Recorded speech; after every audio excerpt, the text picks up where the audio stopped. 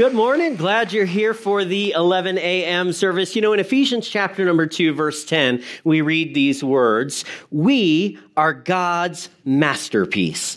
He has created us anew in Christ Jesus so we can do the good things he planned for us long ago." Hey, can I start this morning by telling you a weird fact about my wife, Amber? Yeah. Okay, I didn't tell her that she was going to be the intro to this week's sermon. So when this happened in the first service, I could see the look she gave me. She's like, "What are you about to say?"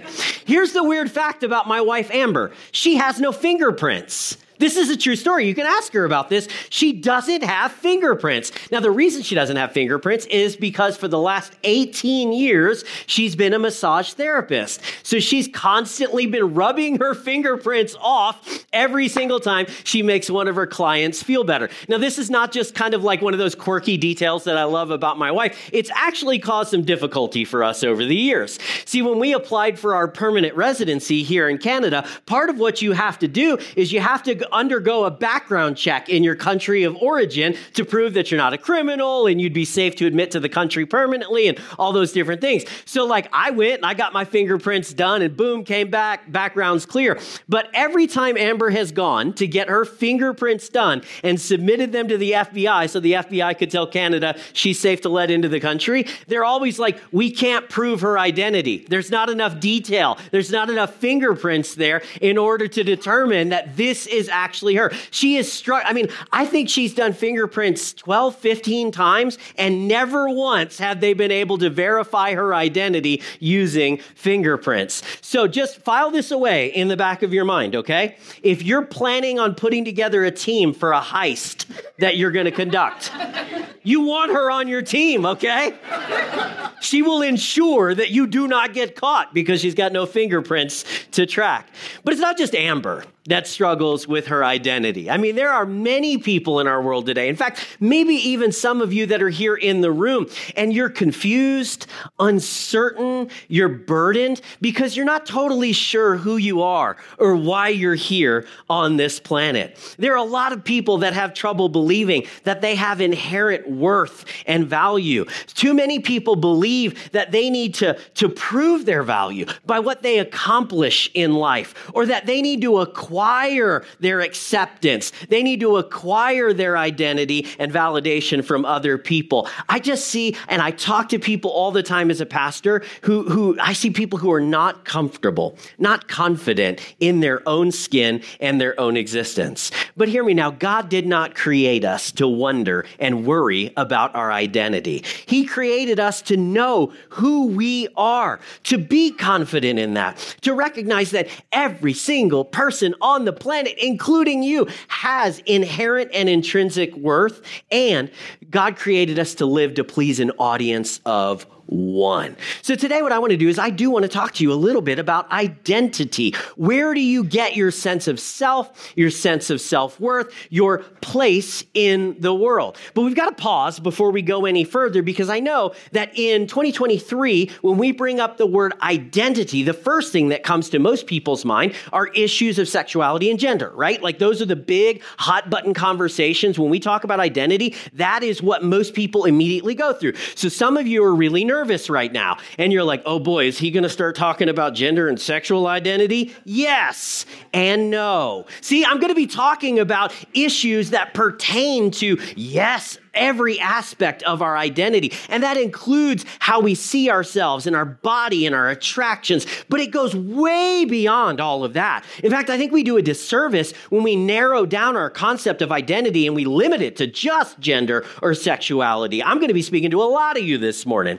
Have you ever felt like a failure? I certainly have. Have you ever felt different from the people around you? Like you're a weirdo, you don't fit in, you're not quite like everybody else? I have. Have you ever hated some aspect of your appearance? Yep. Have you ever had an unfulfilled dream, a plan for your life that didn't pan out? It left you wondering like, man, what was the point in all of that? Maybe you do feel like you're trapped in the wrong body this morning. Maybe you've had the experience or the fear that you're a fake Christian. You show up on Sundays and you look around, you see all these other people and they're all smiles and they seem so sincere. But in your heart, you're like, man, I don't even know if I really believe this. I think I'm faking it at this point. If you've ever asked any of those questions, or if you've ever wrestled with any of those issues, I want you to know that each one of them are ultimately identity issues.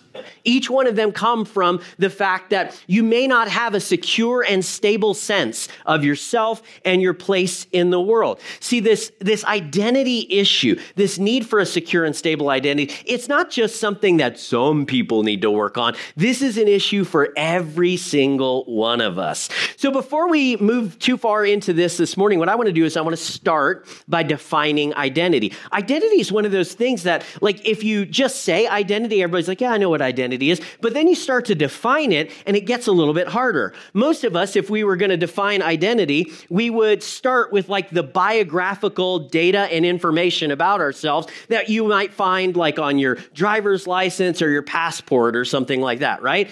Just to be safe here, I've blocked out my address on my driver's license because we stream our services online and like there are weirdos on the internet. I don't want them knowing my address. I'm a little afraid that one of them might like pause the YouTube video and zoom in and get my address and come knock on my front door just to tell me they don't believe women can be pastors, okay? There are crazy people in the world and they get all riled up over all sorts of crazy stuff. Anyway, when we talk about identity, usually the stuff we're talking about is this sort of biographical information that you would find. So like if you read my driver's license, you'll see my name is Daniel Webster Sueza III. You'll see I was born on November 27th, 1980. I'm a male. I have hazel eyes, brown hair. I'm 168 centimeters tall. By the way, I really like the fact that my driver's license is in metric because I have no idea how tall 168 centimeters is. It just sounds tall. I'm like, yeah, I'm 168 centimeters. It's 5'6". When I say it that way, I'm like, oh boy, I'm only 5'6". But it goes on, it gives all of this biographical information about me. And of course, there are other details that are similar but might not be included on your driver's license. We might talk about your marital status. We might talk about your occupation in the world. We could talk about your citizenship or your country of birth. So we start, when we think about identity, usually with that biographical data about ourselves. And then we'll add into that our affinities, the things that we like or dislike. So maybe which hockey team we root for or which type of music we can't stand. Country. Sorry, I got something in my throat there. I just made some enemies, I know, but I can't help it. Or, we talk about which political party we vote for. So we take all this biographical data, we take our affinities, we mix them all up, and voila, that's me. That is my identity.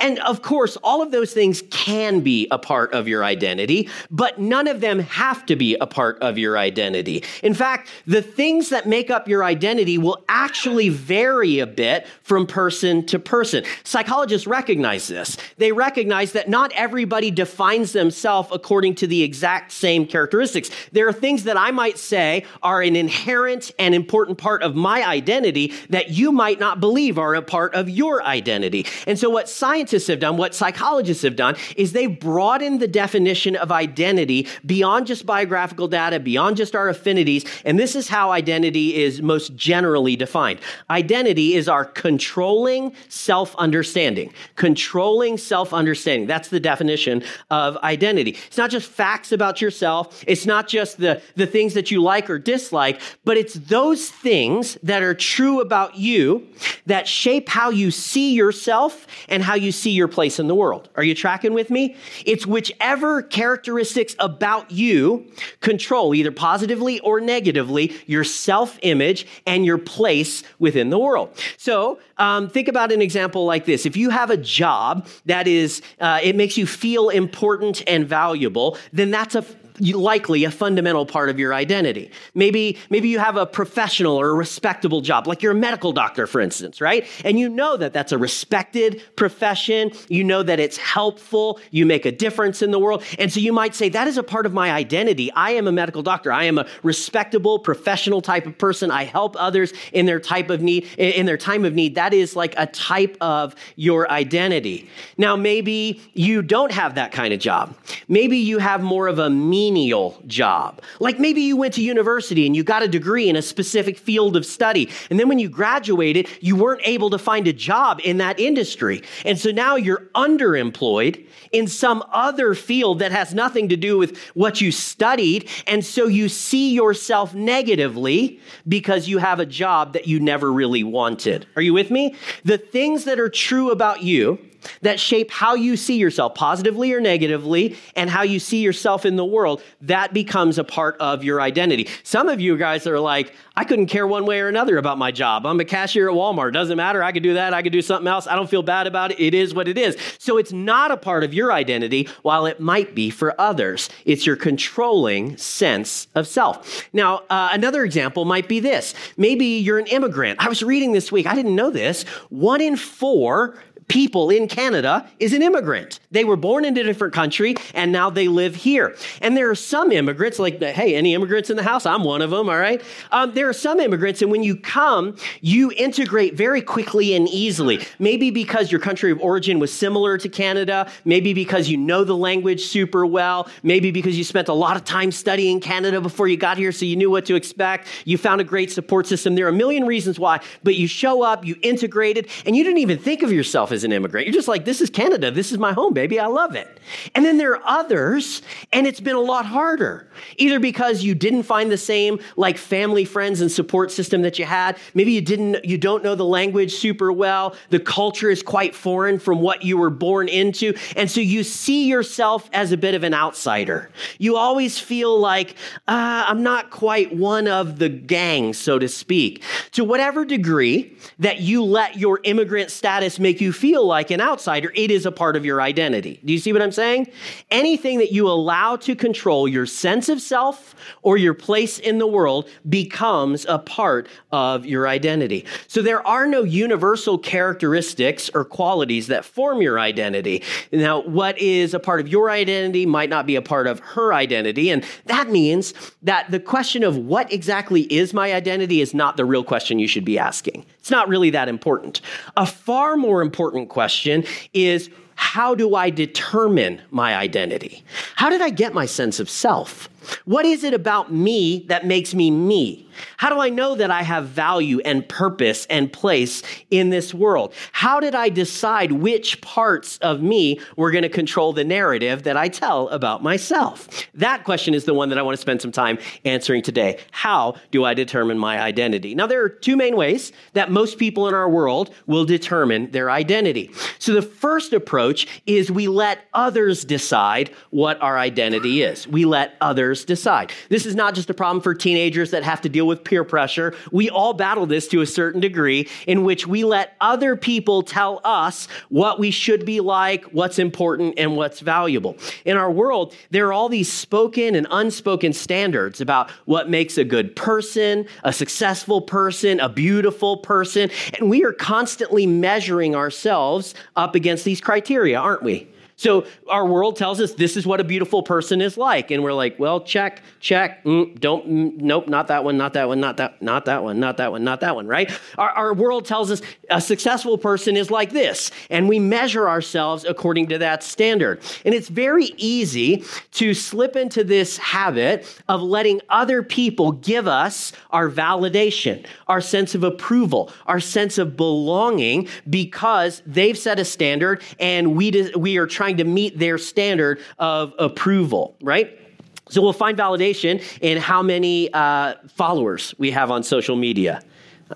I know I'm not the only one here. There was a time, okay? I'm just going to be honest. This is a little therapy for Pastor Dan today. There was a time that every morning I would get up and I would look at Instagram to see how many followers I had.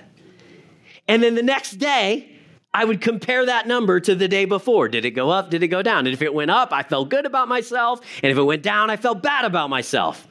Come on, I know you've done that too. We look to these external factors, external standards to decide whether or not we're successful, valuable, whether or not we have self-esteem, right? We'll look at something like the kind of car that we drive and let that give us our sense of worth. We'll look at the communities that we are a part of, and that becomes a fundamental part of our identity, the things we like and the people that we surround ourselves with. And so will actually say things like, oh yeah, she's a Swiftie, or he's a sneakerhead, right? It's like these things, these external groups and affinities that we're a part of, they become our identity. We actually define ourselves in relation to these sorts of things. Now, that's not inherently bad, okay? At its best, letting others help shape our identity, it makes us feel included and accepted, and that's a wonderful thing. But how many of you guys know it can also very negatively impact our sense of identity and self-esteem? If we're not careful, if we're too uncritical in letting other people speak into our identity, we can be torn down as quickly as we've been built up. Some of you grew up in families in which your parents told you time and again, you are a failure. You're a screw up. You never make me happy. You can never get it right. You're never doing what I ask you to do. Just constantly, those words were spoken over you, and now they've come to define you. They have seeped in and become a part of your identity every single day.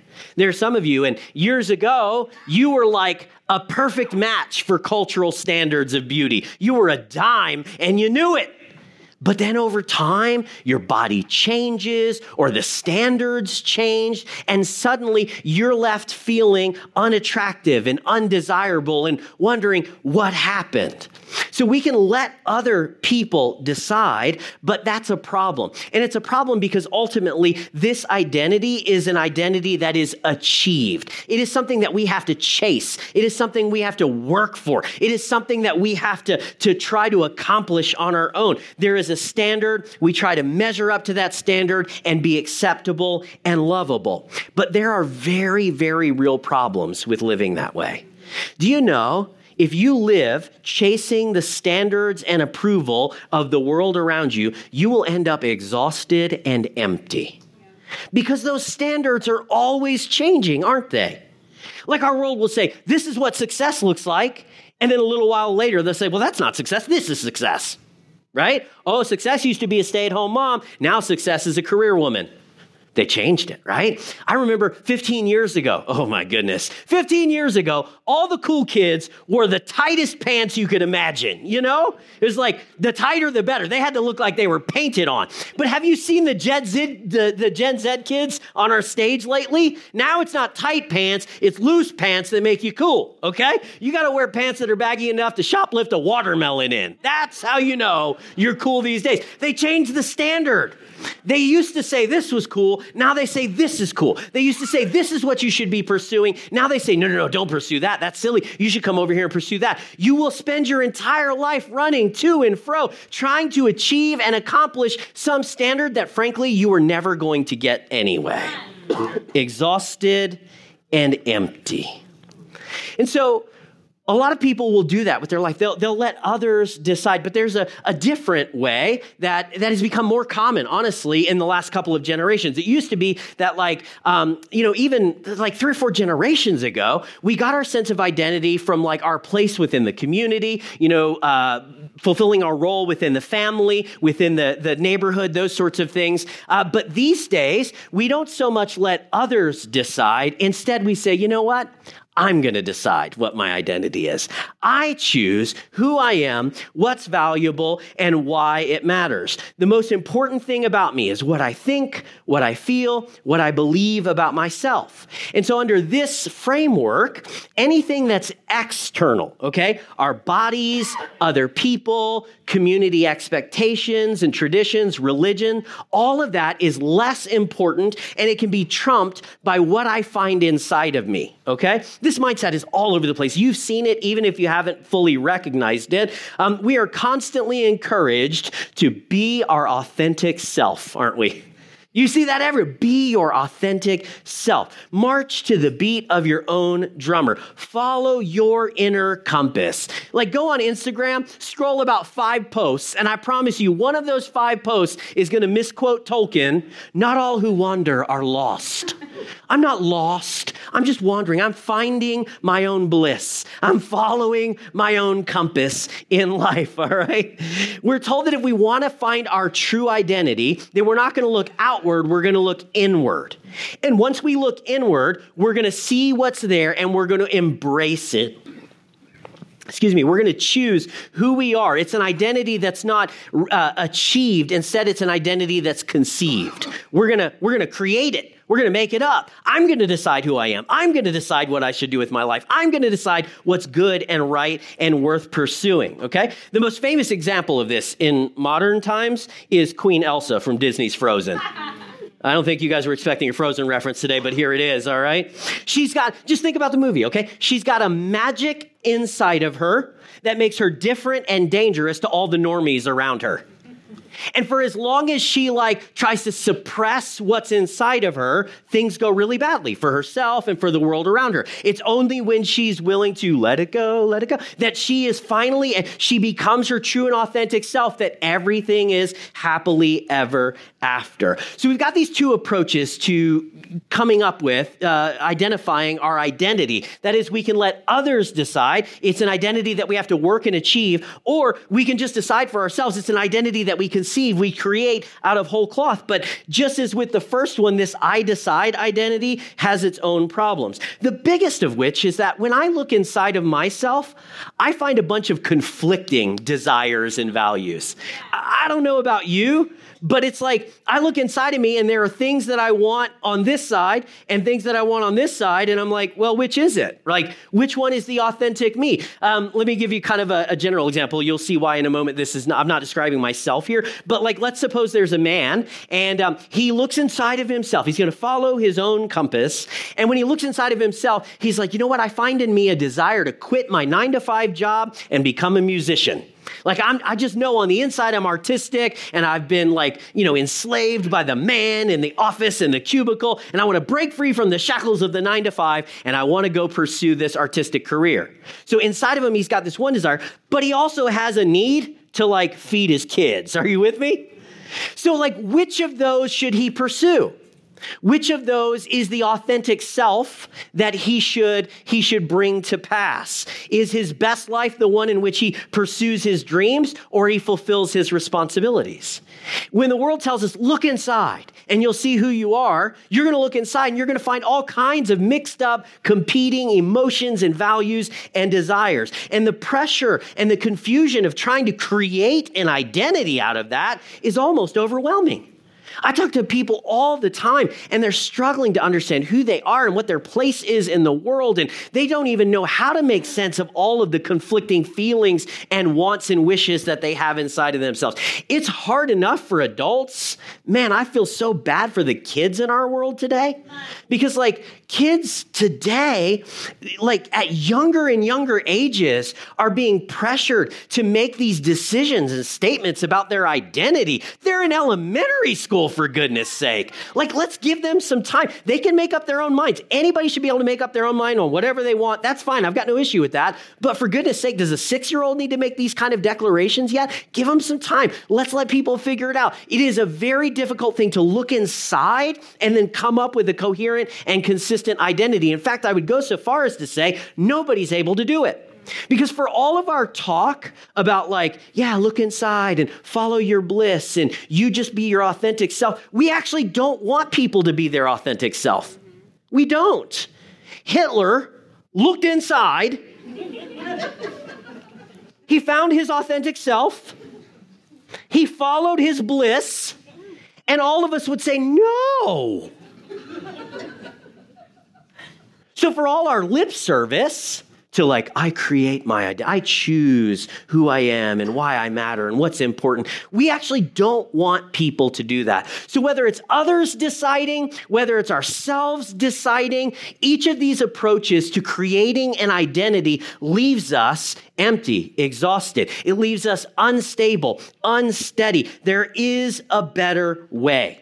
We don't need an identity that is conflicted, changing, or condemning. So rather than letting others decide, rather than trying to decide for ourselves, the best way of determining our identity is to let God choose. Not going to choose myself. I'm not going to let others choose. Instead, I'm going to let God choose. Our best identity is found when we allow that controlling self-understanding. The most important thing about me, when we decide the most important thing about me is my relationship with my Creator. I need an identity that I don't have to achieve or conceive. I don't have to try to accomplish it and get everybody's approval. And I don't have to make it up so that I feel like I've done something with my life. Instead, I need to receive an identity that is based on my relationship to my Creator because of Jesus and the finished work of the cross. Every single person needs this truth. Can I tell you? This truth will be the thing that lets you look in the mirror each morning and be okay with what you see. Come on. This truth is what's going to let you open Instagram and scroll without being jealous every single second. That's right. This truth is what will allow you to get out of the rat race, to quit trying to keep up with the Joneses, to quit trying to put on airs and like, oh, I'm so successful, I'm such a good person. This is the truth that lets you step away from all of that and say, you know what? I don't live to please other people, and I don't live even to please myself. I live to please God. So what I want to do as we wrap up this morning is I want to give you two truths. These are general principles, but although they're broad in general, if you started to believe these, like if you internalized them and took them seriously in your own heart and mind, they would drastically change the way that you saw yourself and your place in the world. So the first one is this: every human is created in God's image and carries incalculable inherent worth. Every human is created in God's image and carries incalculable human worth. This is what the Bible teaches from the first page to the last. Every human is created in God's image and carries incalculable inherent worth. Now, of course, our world, like everybody out in society, they would say like, oh yeah, of course. They would give lip service to this. They would say, yes, every person's equal and everybody has value. And yeah, they would, okay? However, if you start paying attention not to what we say, but to what we do as a world, you know what you would discover really quickly? We don't actually live this way. Pay attention to the messages you get from the culture around you. Pay attention to the commercials and what they're trying to sell you. Pay attention to the music and the movies and what they hold up as ideal and good. And you'll find out that our world values youth more than age. They'll tell you young people are more valuable than old people. They'll tell you that men are more valuable than women. They'll tell you that adults are more valuable than children. They'll tell you that white-collar people are more valuable than blue-collar people. They will.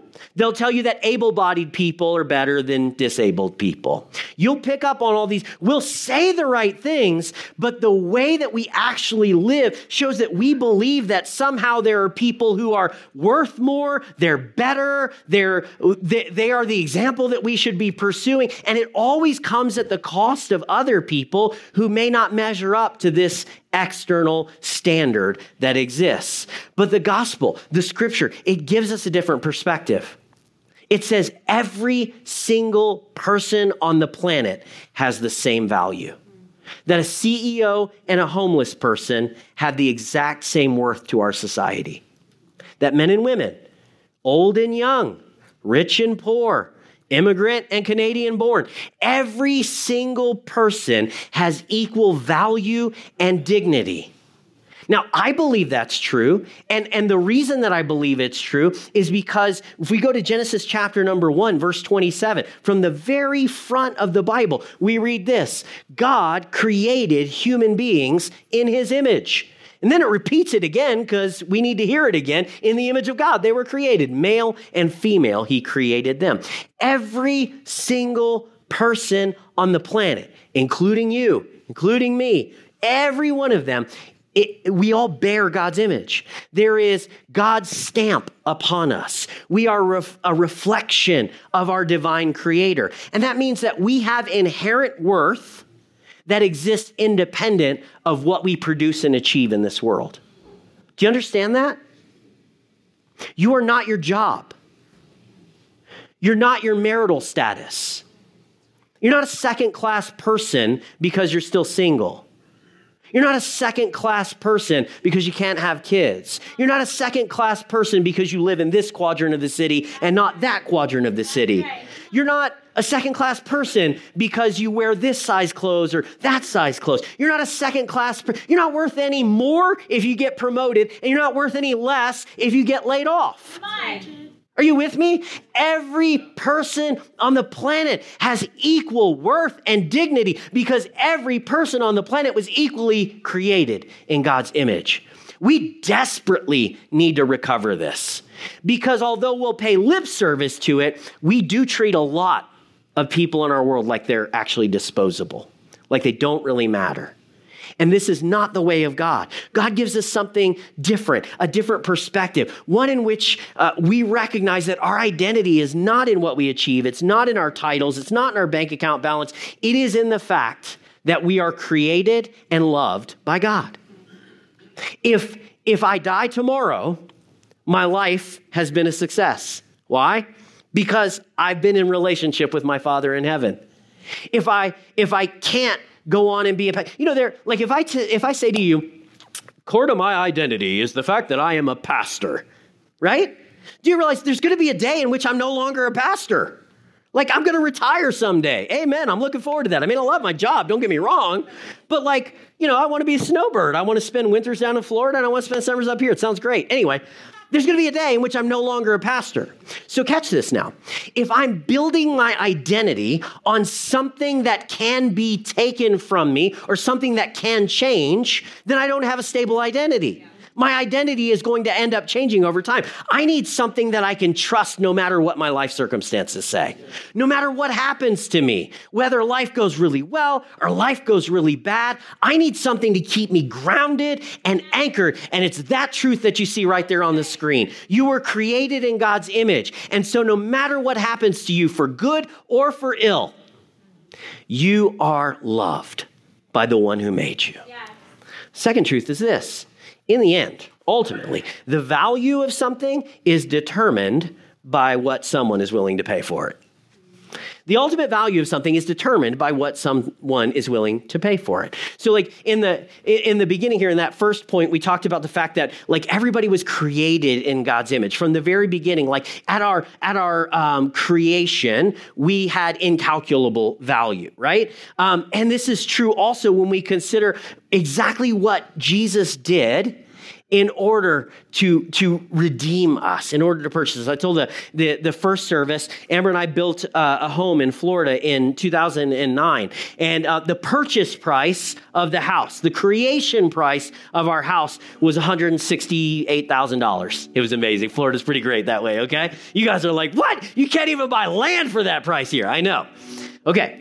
That's the price that we paid in 2009. But if I wanted to sell that house today, it's not worth that. It's worth whatever somebody wants to pay for it. It might be less. Thankfully, it's a whole lot more. Come on, somebody. But you know what? In the end, the market determines the price. The value of something is determined by the price that someone else is willing to pay for it. Look at what the Bible says in 1 Peter chapter number 1, verses 18 and 19. Oh my goodness, this is so good. Peter says this, for you know that God paid a ransom. He paid a purchase price to save you from the empty life that you inherited from your ancestors. God paid a price so that you didn't have to chase some ever-changing standard of cultural acceptance. God paid a price so that you didn't have to stress and wonder if you've created a good and sustainable identity for yourself. God paid a ransom to save you from all of that. And it was not paid with mere gold or silver, which lose their value. It was paid with the precious blood of Christ, the sinless, spotless Lamb of God. Yes. You want to know what your value is? Look at what God was willing to pay to set you free. He was willing to give the life of his son. He was willing to sacrifice it all to show you that he loves you, that you're here on purpose, for a purpose, and that he wants to have a relationship with you. Woo! How much better is that than trying to please randos on the internet? How much better is that than trying to prove to yourself that you have worth and value using some internal standard? No, Christ gives us a better identity, one that is sure and stable and confident regardless of what happens. And I hope you walk out of here today with that truth on your life. I love the way the Apostle Paul summarizes all of this in 1 Corinthians chapter number 4. Oh man, this is such a cool passage. In verses 3-4, listen to what he says. He's talking to the Corinthian church, and they had been questioning his authority and who are you to tell us what to do? And all this, it was weird. You should read 1 Corinthians. It's a wild letter. Anyway, he says this. He says, as for me, it matters very little how I might be evaluated by you or any human authority. I don't even trust my own judgment on that point. My conscience is clear, but that doesn't prove I'm right. He says, I'm not going to live trying to please you. I'm not even going to live trying to please myself. No, it is the Lord who will examine me and decide. Tupac got it right. Only God can judge me. He is the audience of one that we are trying to live for. I'm not trying to get everyone else's approval. I'm not trying to demonstrate that I have value by what I achieve and accomplish. No, I trust what God says about me. I'm created in his image, and no matter what happens in my life, he's already gone to unfathomable lengths to show me just how loved I am. Yeah. That changes the way I see myself. Do you know that changes the way that I see each one of you as well? If we were to embrace this truth, we would be so much better off. God, today, would you help us to understand this, not just with our minds, but with our hearts? I pray that, God, every person we see, the people that are like us and the people who are not, the people that our world says have value and the people they say they don't, I pray that when we look at them, we would see them the way that you do, as your sons and daughters who have been bought with a price. And God, I pray that when the devil whispers in our ear or when the culture tells us that we're not enough, that God, we would reject that lie and we would embrace your truth, and that God, we would live to please you, solid and secure, knowing that our identity is found in Christ. We love you and thank you for this promise and encouragement. And we pray all this in Christ's name. Amen.